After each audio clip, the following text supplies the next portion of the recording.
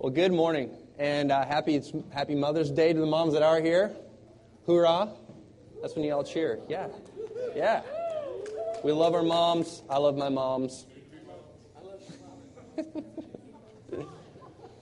Well, this morning's going to be different than normal. Not because of Mother's Day.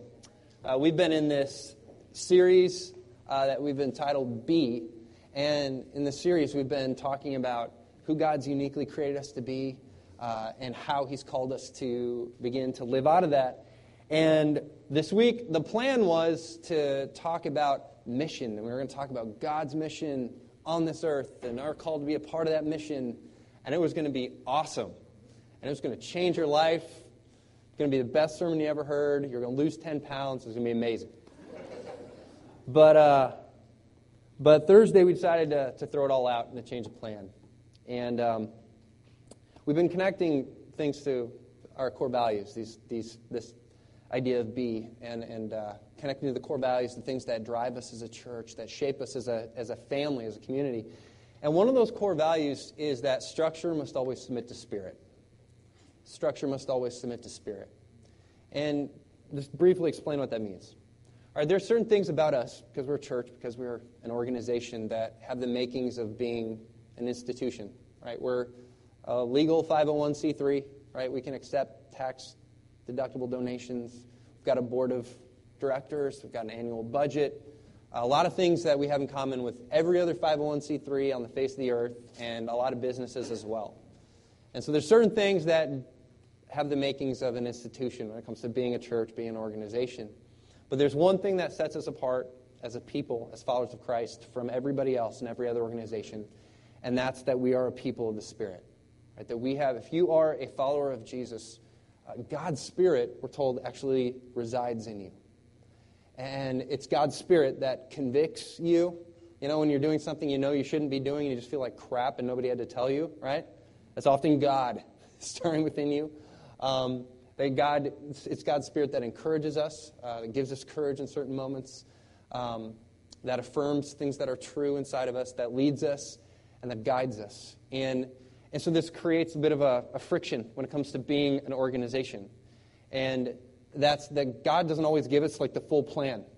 You know, throughout the Bible we find like over and over and over that God loves to say, okay, here's the next step, and here's the next step, and here's the next step. So plans that are set in stone become really problematic. Because opportunities arise, circumstances change, needs come up, and the plans need to change. And so for us, in saying that structure must submit to Spirit, what we're saying is that we have a plan, we move forward with intentionality, and we're organized. At least we're working on getting there. And as we grow, we're going to need to be more and more organized, but plans need to be able to change as God moves and as circumstances change. And so this morning's one of those mornings. And one of the things that I've noticed that, especially over the last few weeks really, is that there's a lot of people in the Mosaic family that are hurting deeply right now. And even in bringing this out in the open, just last night alone and this morning alone, the stories of heartache and pain are pretty overwhelming. Like I don't know if it's just when it rains it pours, you know, but there's a lot going on and a lot of things that have happened, some of which have just affect a lot of lives here. And one of those things is it happened to a couple just this week in our Mosaic family. And if you're here for our last baptism service, there's a couple that were here. There's a guy that we baptized named Darren. And he was the guy that walked from the city mission and helped us set up and asked to be baptized that morning. And so he shared his story, and we baptized him. The place went nuts, and he pumped his fist in the air. And I mean, definitely one of the coolest moments in our short history as a church family. And since then, they become a big part of the Mosaic family and got connected in a life group and relationally are connecting with a lot of people here. But this last week, they were expecting a little girl here in about 11 weeks, and noticed last weekend that she stopped responding to Darren's voice. They weren't feeling her move anymore.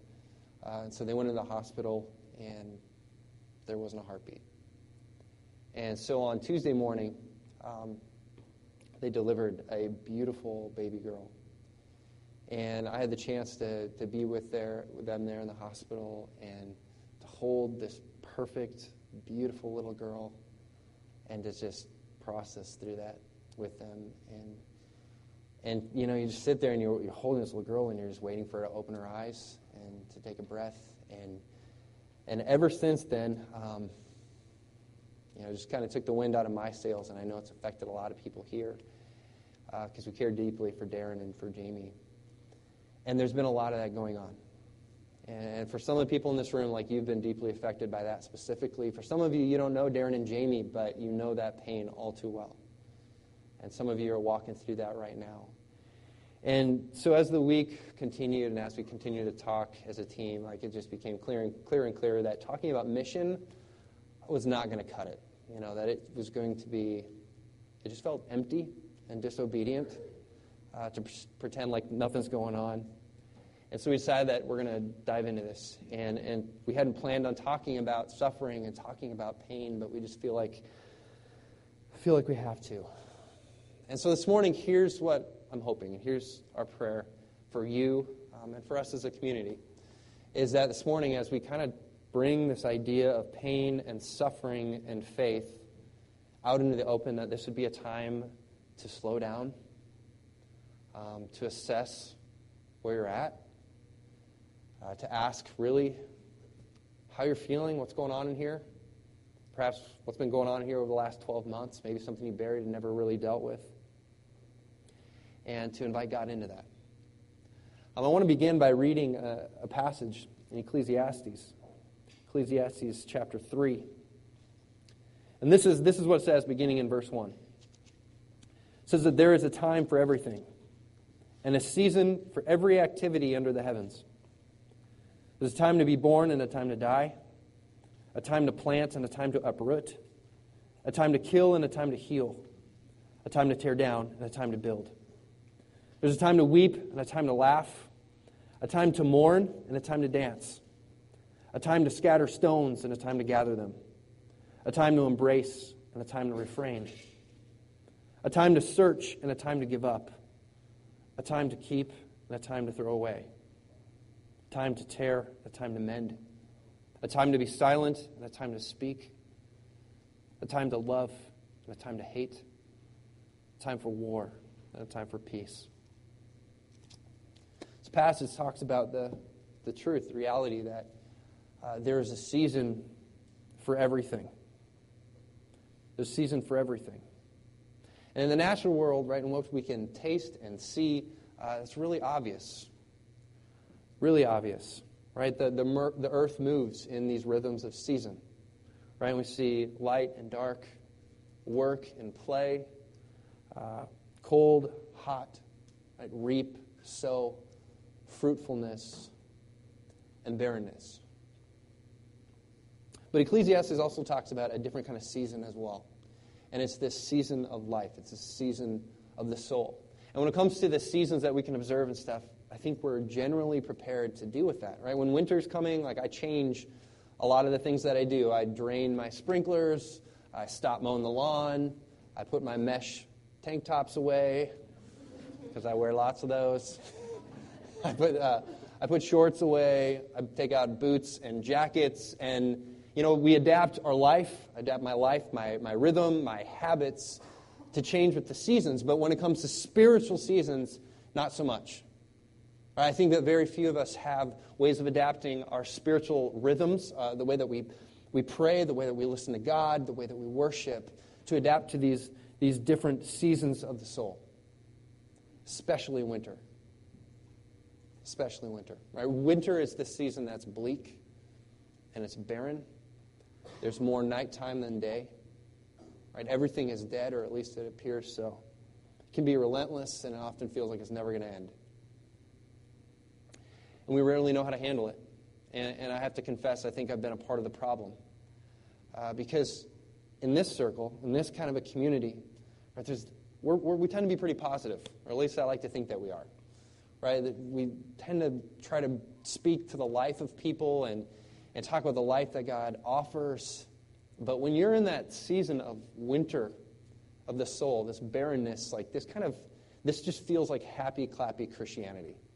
And it feels so empty and so meaningless. And so for many of us, I think we're ill-equipped to even talk about this when we're going through it, or even when somebody we know is going through it. We see it, they see it, we know it, but we don't know how to have a conversation. What happens oftentimes is those who are going through it feel guilty, like there's something wrong with them, because they don't feel close to God. They don't feel very good at all. Because when it comes down to it, I just don't think we're okay with not being okay. And I think that needs to change. Because what ends up happening is we speed up through these seasons. We just try to get through them, rather than slowing down. Rather than listening, being intentional, being present, and embracing it, we just throw ourselves into more activity, more things. And I'm the worst at this. Right, if you're familiar with StrengthsFinder, like 3 of my top 5 strengths are maximizer, competition, achiever. Like I don't sit still. I don't do it well. And when things are bad, I just throw myself into more busyness. Right, just this December is a great example. This December was one of the hardest I can remember in our family. Right, there was a lot of tears in our house. Right, a profound sense of loss and grieving. And I didn't slow down. Right, I got busier. I just threw myself into my work, into my ministry. Right, I did the same thing when I was a teenager, and one of my best friends took his life, put a gun to his head, and killed himself. And for years, like I wouldn't even talk about it. I wouldn't deal with it. I just got busier. I just threw myself in more activity. Like I didn't want to sit in the winter. I just want to put my head down and hope it would go away as quickly as possible. And it was years before I even allowed myself to mourn and to grieve and to admit that was one of the worst things I've ever experienced. Right? Some of us just get busier. Others of us, we just try to numb ourselves. Right? We, instead of checking in and being present, we just check out. Which means we watch more TV. Right? We spend more time on Netflix, more time on video games. Right? We distract ourselves. We inebriate ourselves. We numb ourselves. Anything but deal with what we're actually going through. And the result is that we don't really know, I think many of us, how to process through grieving, how to deal with pain and disappointment and suffering in a healthy way. And even worse, we miss what God, I think, wants to do through these seasons. And so here's our hope, here's our prayer, is that this morning, slow down and get honest. That we would just together admit and come to grips with the reality that winter is inevitable for all of us. Right? Some of you know exactly what I'm talking about because you've been there, you've done that. Almost all of you will go there sometime, perhaps sometime soon. Right, last week we talked about fruitfulness and this idea that God has created us to be fruitful. He's called us to be fruitful. But even this idea of fruitfulness implies that there are seasons. Right? There are seasons of fruitfulness and there are seasons of barrenness. And so this morning's going to be different. Rather than, 3 songs and a message and 1 song and you're out of here, we're going to slow down. We're going to stop. We're going to carve out some space for reflection. And my hope, my prayer is that as we do this, that some of us would just enter into the pain of where we're at and get honest about it and invite God into that. So what we're going to do, worship band, if you guys would come on up. Here's what this is going to look like. They're going to come up. What we're going to do is we're going to put a passage of Scripture up on the screen. They're going to jam for a little bit. And I want to encourage you to meditate on that. This passage of Scripture we're putting up would become kind of the cry of our communal heart as a community. And it's this passage of Scripture, Psalm 139, 23 and 24. It says, "Search me, God, and know my heart. Test me and know my anxious thoughts. See if there is any offensive way in me, and lead me in the way everlasting." And what we're going to do is we'll sing together, we'll sit down, watch a short video, and I'm going to come back up. Sound good? All right. So if you would, just go ahead, stand, and we'll enter into this time together as a community.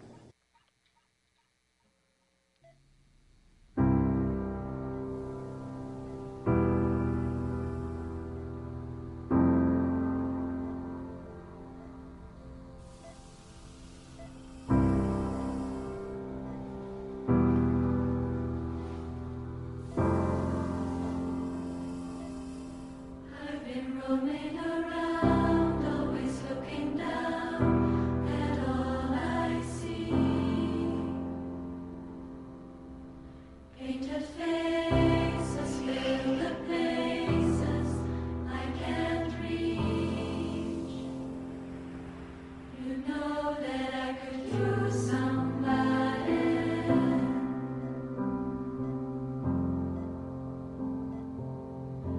You know that I could use somebody.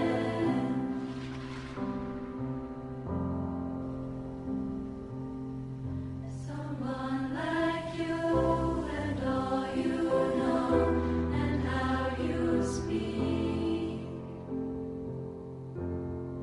Countless lovers undercover on the street. You know that I could use somebody.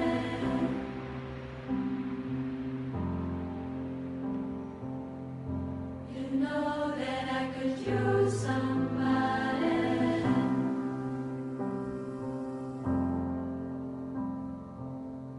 Someone like you. Oh, oh. Someone like you. Oh, oh.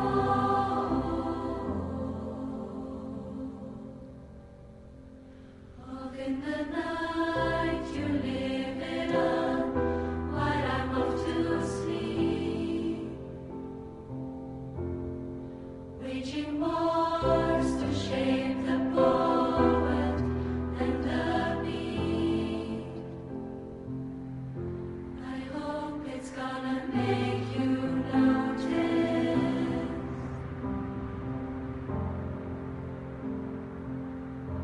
I hope it's gonna make you notice.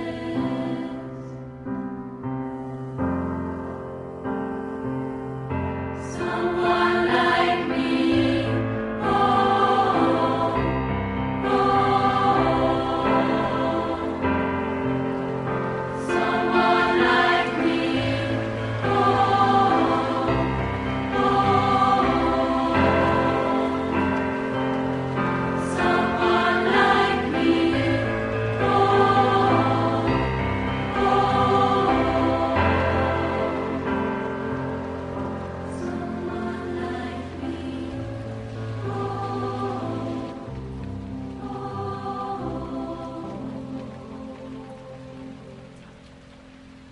I've been roaming around, always looking down at all I see.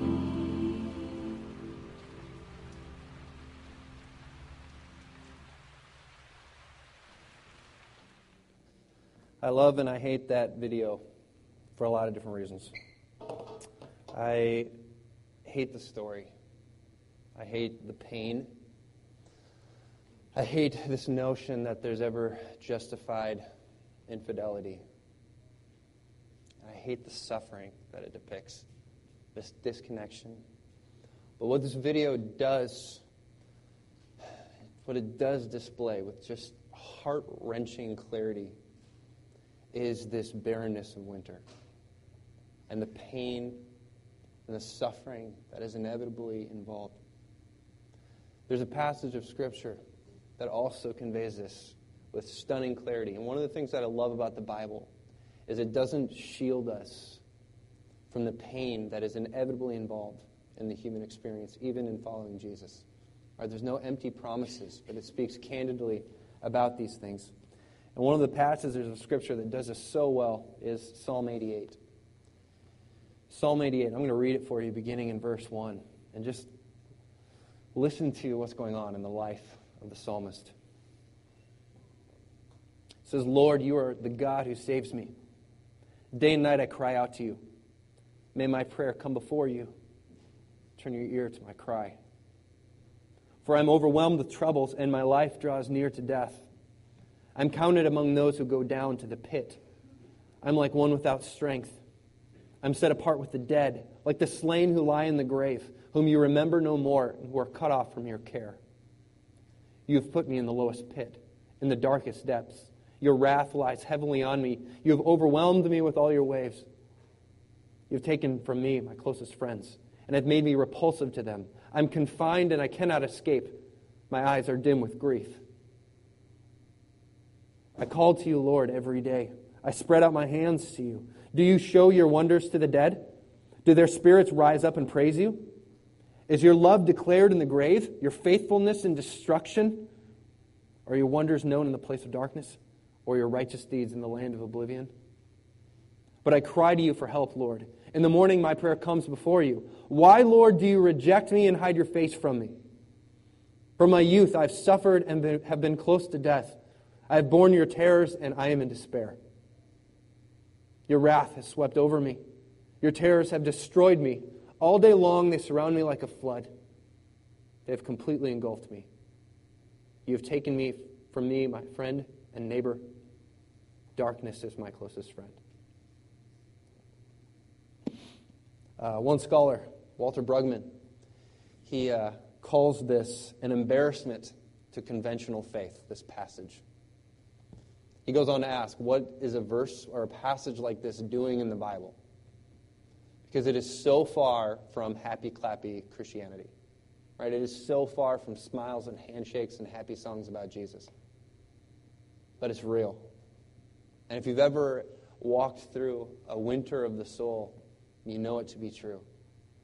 That it quite accurately describes the experience. But what Psalm 88 does do, and passages like it, is that it gives us language to turn our heart-wrenching sorrow into a raw prayer. You see, God can handle your honesty. And when we walk through these seasons, sorrow wants to keep us quiet. Pain wants to render us mute. But Psalm 88 gives voice to what is most angry and what is most grief-stricken within us. It allows us to break our silence even when God seems unwilling to break his. And one of the ways that it does this is by describing this experience of walking through the pain that is just inevitable. And I love it because this psalm it's no cool, like disconnected, dispassionate, religious rigmarole. Right? But it erupts with grief and with anger. Right? It's a diary of confession. It is a soliloquy of complaint from one who is racked with pain. It just pours out of heartbreak. And one of the ways that it describes what this experience is like is this terrible loneliness. Listen to the terminology, verses 8 and 18. So you have taken from me my closest friends. You have made me repulsive to them. I am confined and cannot escape. You have taken my companions and loved ones from me. The darkness is my closest friend. Right? I'm completely alone. You ever been there?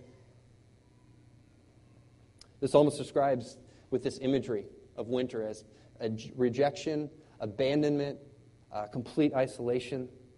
And these are the experiences of the heart of winter, of walking through pain.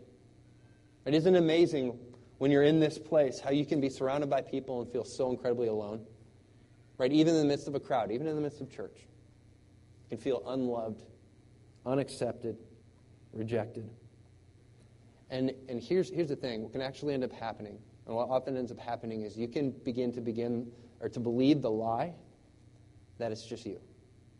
That you're the only one that feels this way. And you begin to listen to that whisper in your ear that says, look at all the happy people. They're doing great. What's wrong with you? You're completely alone in this. But nothing could be further from the truth. The reality is that we all go through seasons like this, and the details are always different, and we experience different measures of pain. But you're not alone in this. We all walk through this very thing. And so we have to realize, we have to agree that it's okay to not be okay. Right? It is okay to not be okay. Whatever you do, don't isolate yourself. Right? If you're walking through this kind of a season right now, don't allow that lie to cause you to push other people away. Right? On our own, we don't do well. You know, when God created, remember in the creation story, God creates all these different things. He says, created this and saw that it was good. He created this and saw that it was good. He created man, saw that he was alone. So that's not good. Right? We do not do well on our own. We begin to buy lies. Right? We lose grasp of reality. You can feel alone in a season like this, but don't let yourself journey alone, because you don't have to. Secondly, the psalmist describes this experience as feeling not that much unlike death. Right? Death haunts, it taints, it surrounds, it threatens. And listen to the verbiage that he uses. Such vivid terms of what he's experiencing.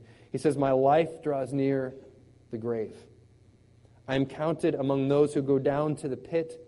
I am set apart with the dead, like the slain who lie in the grave." Right? Winter is awful. Like, there's just no way around it. This sucks. Walking through this season, which we all do, it's never easy. It's awful. Right? And winter can feel like it's never going to end. Right? It is relentless, it is grim, it is barren, and it looks like everything is dead. At least it appears that way. Right? Winter is this season when your heart is so closed up that you wonder whether it's ever going to be able to open up again. Right? It's a season where your dreams are so buried, so deep, so seized from your hands that you really doubt whether they could ever flow or flower ever again. Right? And everything is like bankrupt of pleasure and meaning in winter. You ever been there? I have. It's awful. But what I want to turn your attention to is the way that the psalmist prays. Listen to the way he prays. From the very start of the psalm, the psalmist affirms some of the most beautiful, exquisite, enduring truths about who God is. Listen to this. It says, "O Lord, the God who saves me." Right? Verses 10 through 12 is like this steady drumbeat of God's attributes. His wonders, His love, His righteousness, His faithfulness. Right? There's nothing shaky or vague about what this guy knows to be true about God. But the shocking reality is that what he knows to be true of God and what he's experiencing in this moment are worlds apart. Right? His theology and his reality that he's experiencing are irreconcilable. They're in different worlds. And yet he prays. And he prays. And it tells us that day and night he prays anyway. He calls out. We're told he spreads his hands to heaven. Despite the pain and suffering, despite the disappointment with God, despite all of his expectations falling short, he affirms the things that he knows to be true of God, not what he is feeling or experiencing in this season. And this is what the winter time is like. And you get this. This winter of the heart is this season where we pray about what we know to be true of God and not what we see. It's where we pray what we know, where we affirm to God and to ourselves that this is true of God. And even though I don't see it right now and I'm not experiencing it right now, I know this to be true, that God, you are worthy to be worshipped. And that is the richest form of worship. Right? I love Sunday mornings when it's positive and it's upbeat and life is going great and I'm swept up in just the warm emotion of it all, but that is not the richest worship.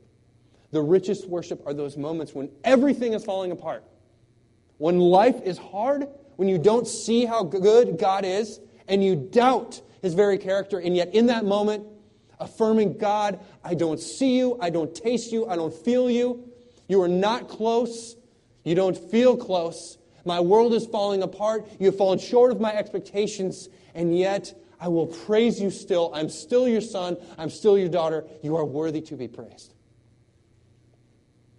It's the richest form of worship. And something starts to happen when we do it. And you don't get to see it at first. But something begins to happen. Something begins to grow within us. If there's anybody who experienced this sort of thing other than Jesus, it is the Apostle Paul. And Paul, I think, went through a number of kind of Psalm 88 experiences where he was just alone and hurting and suffering. And he describes one of those experiences to us in 2 Corinthians chapter 1, verses 8 and 9. And listen to what he says. He says, "We do not want you to be uninformed, brothers, about the hardships we suffered in the province of Asia.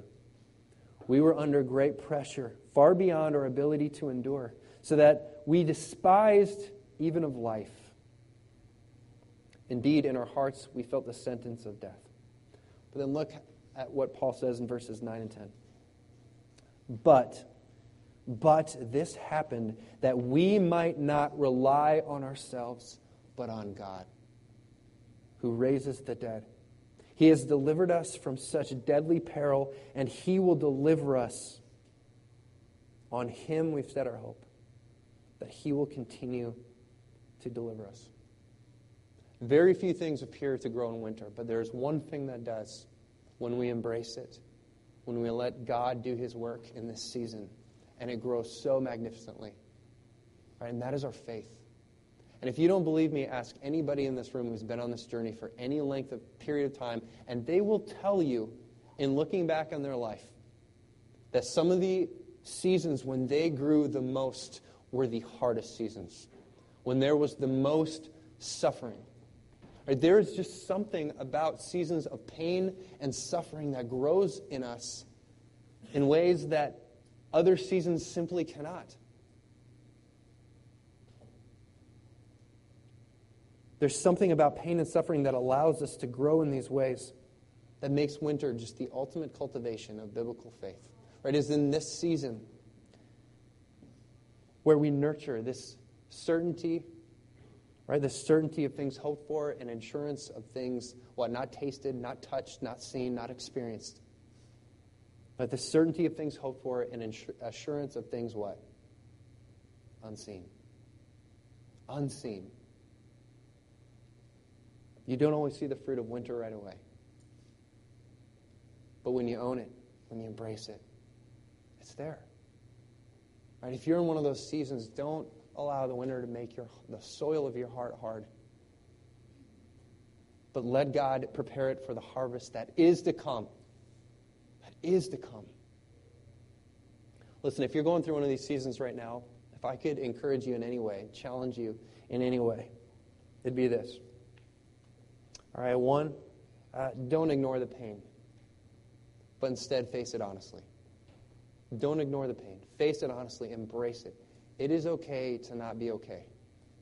Right? If you walked in here this morning and you thought at any point in time that, wow, these people have their stuff together, you are clearly mistaken. All right? The church is not a place for people who only have their stuff together, nor is it a place to pretend like you do. Right? It's a place where you can be real. It's okay to not be okay, and it's okay to pray like you're not okay. God can handle your honesty, and that's one of the beautiful things about Psalm 88 and the many other psalms that are like it. It's like God can handle your doubts, your anger, your grief, but you got to be honest about it and own it. Got to be honest about it and own it. And the beautiful thing about it, right, is that Jesus Himself knows what it's like to suffer, right? More than any of us will suffer.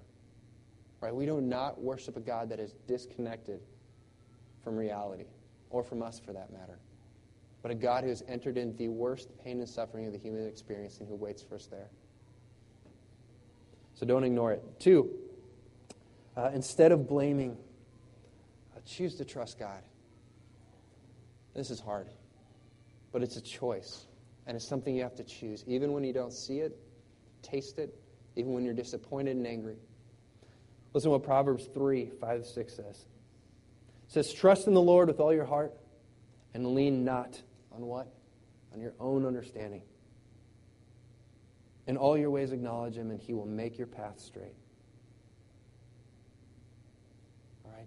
Pray according to what you know to be true about God and not what you're just experiencing in this season. Instead of blaming, choose to trust God. And then lastly, 3rd, instead of withdrawing, share the pain. Instead of withdrawing, share the pain. You know, one of the coolest things that I've gotten to watch over the last week with Darren and Jamie is just this church be the church. And to come alongside them and just be present and to love them and to be there for them. And it's been such a cool thing to watch. I love watching the church be the church. But for most of us, though, when we go through this season of the winter of the soul, it's oftentimes not initiated by something that's so public, something so clearly beckoning help. Right? For most of us, sometimes we stumble into these seasons and we don't even know why. There's no clear reason why. And so we don't get to experience what the church is meant to be. We don't get to experience what it's like to share the pain, share the load, to invite other people into our pain. And the irony of this is that I think most people, especially when it comes to the church, want to help. In fact, I'd be willing to bet there are people in your life that want to help, but nobody wants to ask for help. No one wants to need help. Right? Maybe part of it is just the North American gung-ho-ism, frontier land, pick yourself up by the bootstraps, it'll be okay, I can handle this by myself mentality. But it's not what we're created for. Listen to this. Galatians 6:2. It says, carry each other's burdens, and in this way you'll fulfill the law of Christ. All right, you're not meant to do this alone. So invite people into your pain. I'm giving you permission. Not that you need it. But invite people into the pain. Share the pain. And then last, you already know this, but I'll just say this out loud because it needs to be said. All right, we all know that life just sucks sometimes. That there are seasons where we hurt, right? Where we suffer. Right? Do we hurt? Yes. Do we suffer? Yes. But we do not hurt and suffer as a people without hope. We do not hurt and suffer as a people who do not know God, but as a people who have the greatest hope, right? Who serves a God who will be back, who is returning, and who will wipe every tear from their eye. And there will be no more pain. There will be no more suffering, no more death. That is the hope that we have, and that is the God that we serve. Worship band, you guys can come back up. Here's what we're going to do to close this out. We're going to enter into a time of worship and prayer. And what we want to do, and we don't do this very often. I know some churches do this like every week, and that's totally cool. We just don't. But we want to be available to pray with those who desire that and would like somebody to pray with them and pray for them. And so this is a great first step in sharing that pain. Right? If you're going through something, if you're revisiting something that you went through in the past year and you never dealt with it, and you could use someone to love on you and pray for you, we would love to do that. So the band is going to play. The first song you're not going to know, but it's awesome. And we're going to sing a couple songs together. And during this time, I just want to invite you. There's going to be some of us standing in the back. We're not going to point fingers and tweet, oh my goodness, look who went for prayer. They must be screwed up. All right, we're just going to operate with the assumption that we're all screwed up, that we could all use prayer in some area. Some of us are just going to be a little bit more open and honest than others about that. And we would love to pray for you if that's something that you desire. So, that being said, if you'd stand, and we're going to enter in time of prayer and worship.